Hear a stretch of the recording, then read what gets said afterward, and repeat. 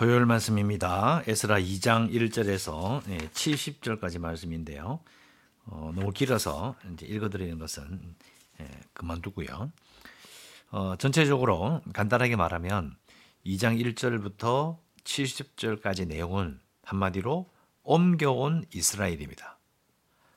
바빌론으로 잡혀갔다가 거기서 70년이 지나고 다시 귀환한 사람들의 명단, 다시 옮겨온 이스라엘, 이렇게 이해하시면 좋겠습니다.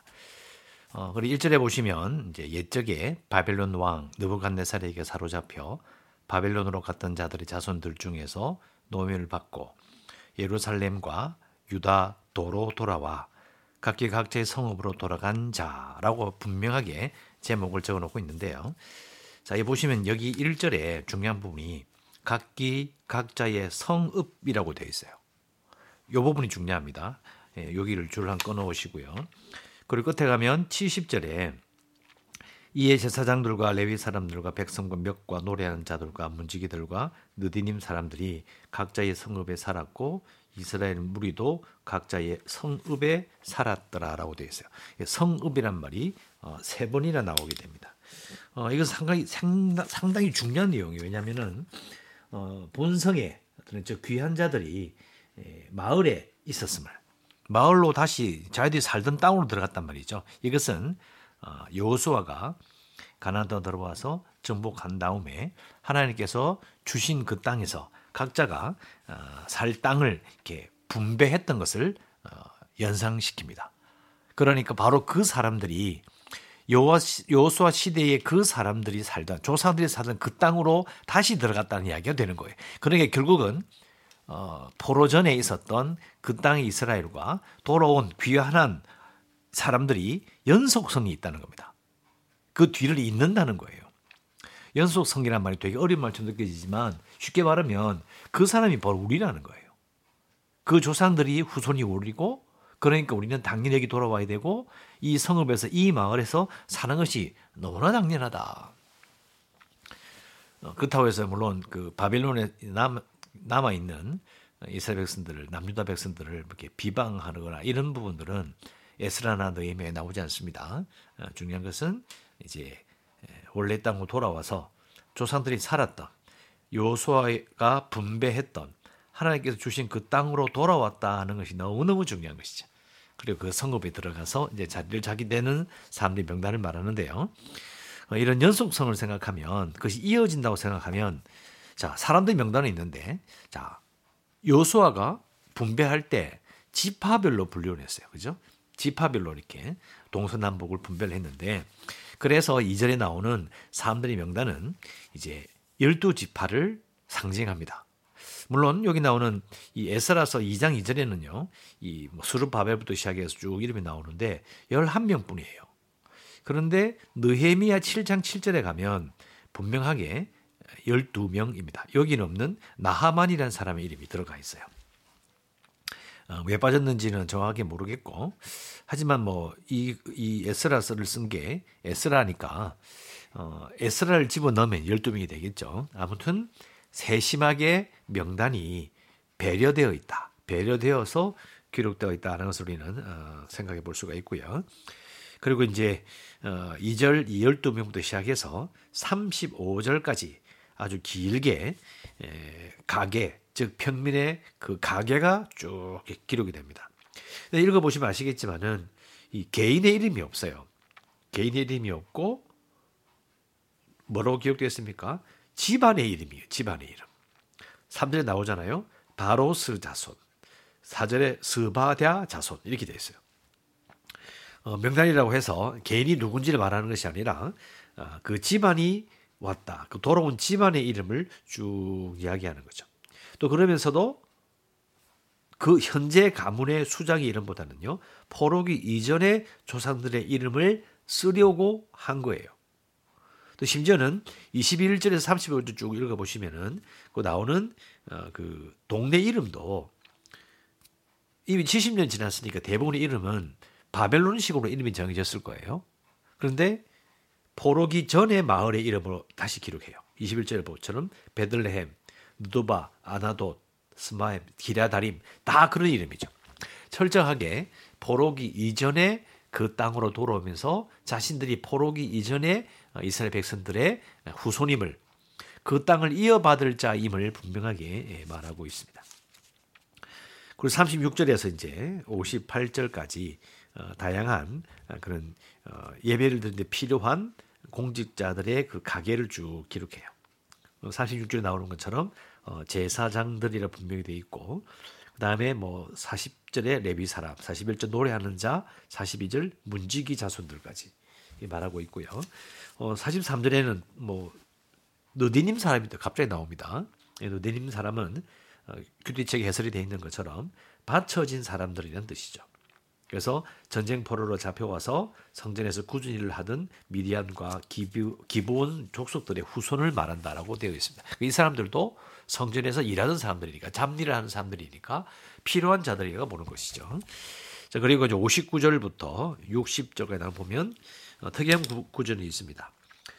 델 멜라와 델 하르사와 그룹과 아담과 인멜에서 올라온 자가 있으나 그들의 조상의 가문과 선조가 이스라엘에 속하 있는지는 밝힐 수 없더라. 평민의 가계를 이제 밝힐 수가 없었다는 거고요. 그리고 이제 61절부터 63절까지는 제사장과 성직자의 그런 가계를 추가를 이렇게 해놓고 있습니다. 그리고 이 추가가 했는데 이제 정확하게 갭을 알지 못하여서 62절 그들을 부정하게 여겨 제사장의 직분을 행하지 못하게 하고 방백이 그들에게 명령하여 우림과 둠밈을 가진 제사장이 일어나기 전에는 지성물을 먹지 말라. 그러니까 우림과 둠밈을 가진 제사장, 그러니까 대제사장이 이게 바로 세워져서 모든 제사 제도를 갖추기 전에는 하지 말라는 것이죠. 그리고 64절 회중의 숫자가 쭉 기록이 됩니다. 68절 어떤 족장들이 예루살렘에 있는 여호와의 성전터에 이르러 하나님의 전을 그곳에 다시 건축하려고 예물을 기쁘게 드렸다. 이것도 이제 어제 읽었던 말씀처럼 이스라엘 백성들에게 가나안 땅으로 출발하는 이집트 사람들이 예물을 준 것과 그것을 연상시키게 하는 것이죠.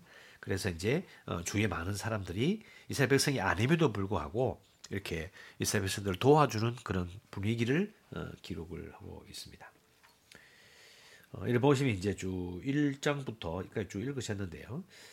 잘 읽어보시면 이게 이제 스룹바벨의 모습이 뭐 어제 우리 그때 세스바살 뭐 이런 거 헷갈리기도 하는데 물론 주장이 있습니다. 세스바살이 스룹바벨이다 뭐 이렇게 말하기도 하고, 아니면 뭐 세스바살은 중간에 이제 돌아갔다 뭐 이렇게 설명하기도 합니다.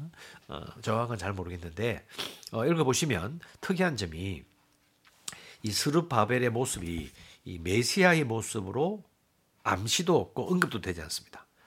사실 뭐 백성의 지도자로서 물론 페르시아의 관원으로 총독으로 온 것이긴 하지만 얼마든지 메시아로서 이렇게 암시하고 높일 수 있는 그런 여건이 됩니다. 그런데 그런 기록이 전혀 없어요. 그러면 이 스룹바벨은 과연 새롭게 온 이 땅에서 포로기 전에 이스라엘 백성들의 그 전통과 그들의 사명과 그들의 삶을 이어받는다고 하는 이 공동체의 이 스룹바벨의 역할은 뭘까? 언급이 없어요. 전혀 없습니다. 사실은 그런 식으로 생각할 수도 있잖아요. 마카비의 항쟁 때는 마카비의 항쟁을 통해서 드러난 마카비를 메시아로 생각했었거든요.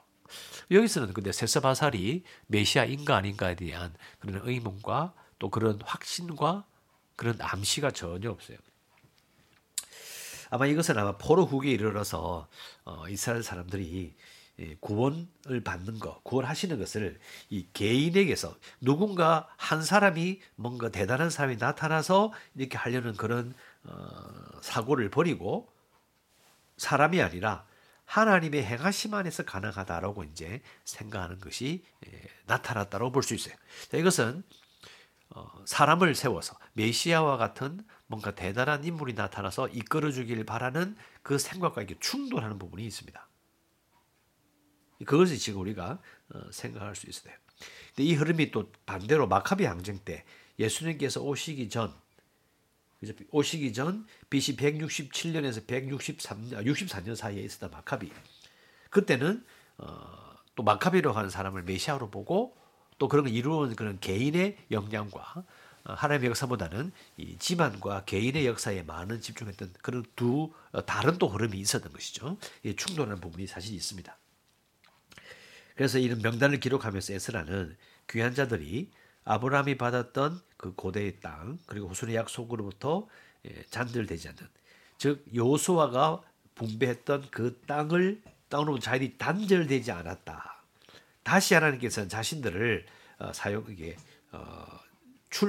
데리고 출발하시는 그런 영광스러운 그 역사가 지금 일어난 것이다라고 믿고 이것을 기록하고 있습니다.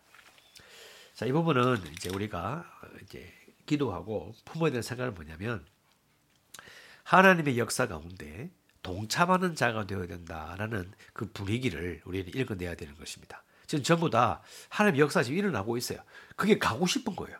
나도 동참하고 싶은 거죠. 어떤 대가를 치르더라도 그 역사에 동참하고 싶다라는 이 사람들의 열망을 읽을 수 있습니다. 기도도 하나님, 내가 하나님께 역사하실 때에 그 역사 가운데 동참하는 자 되기를 원합니다 하고 기도하시면 되겠습니다.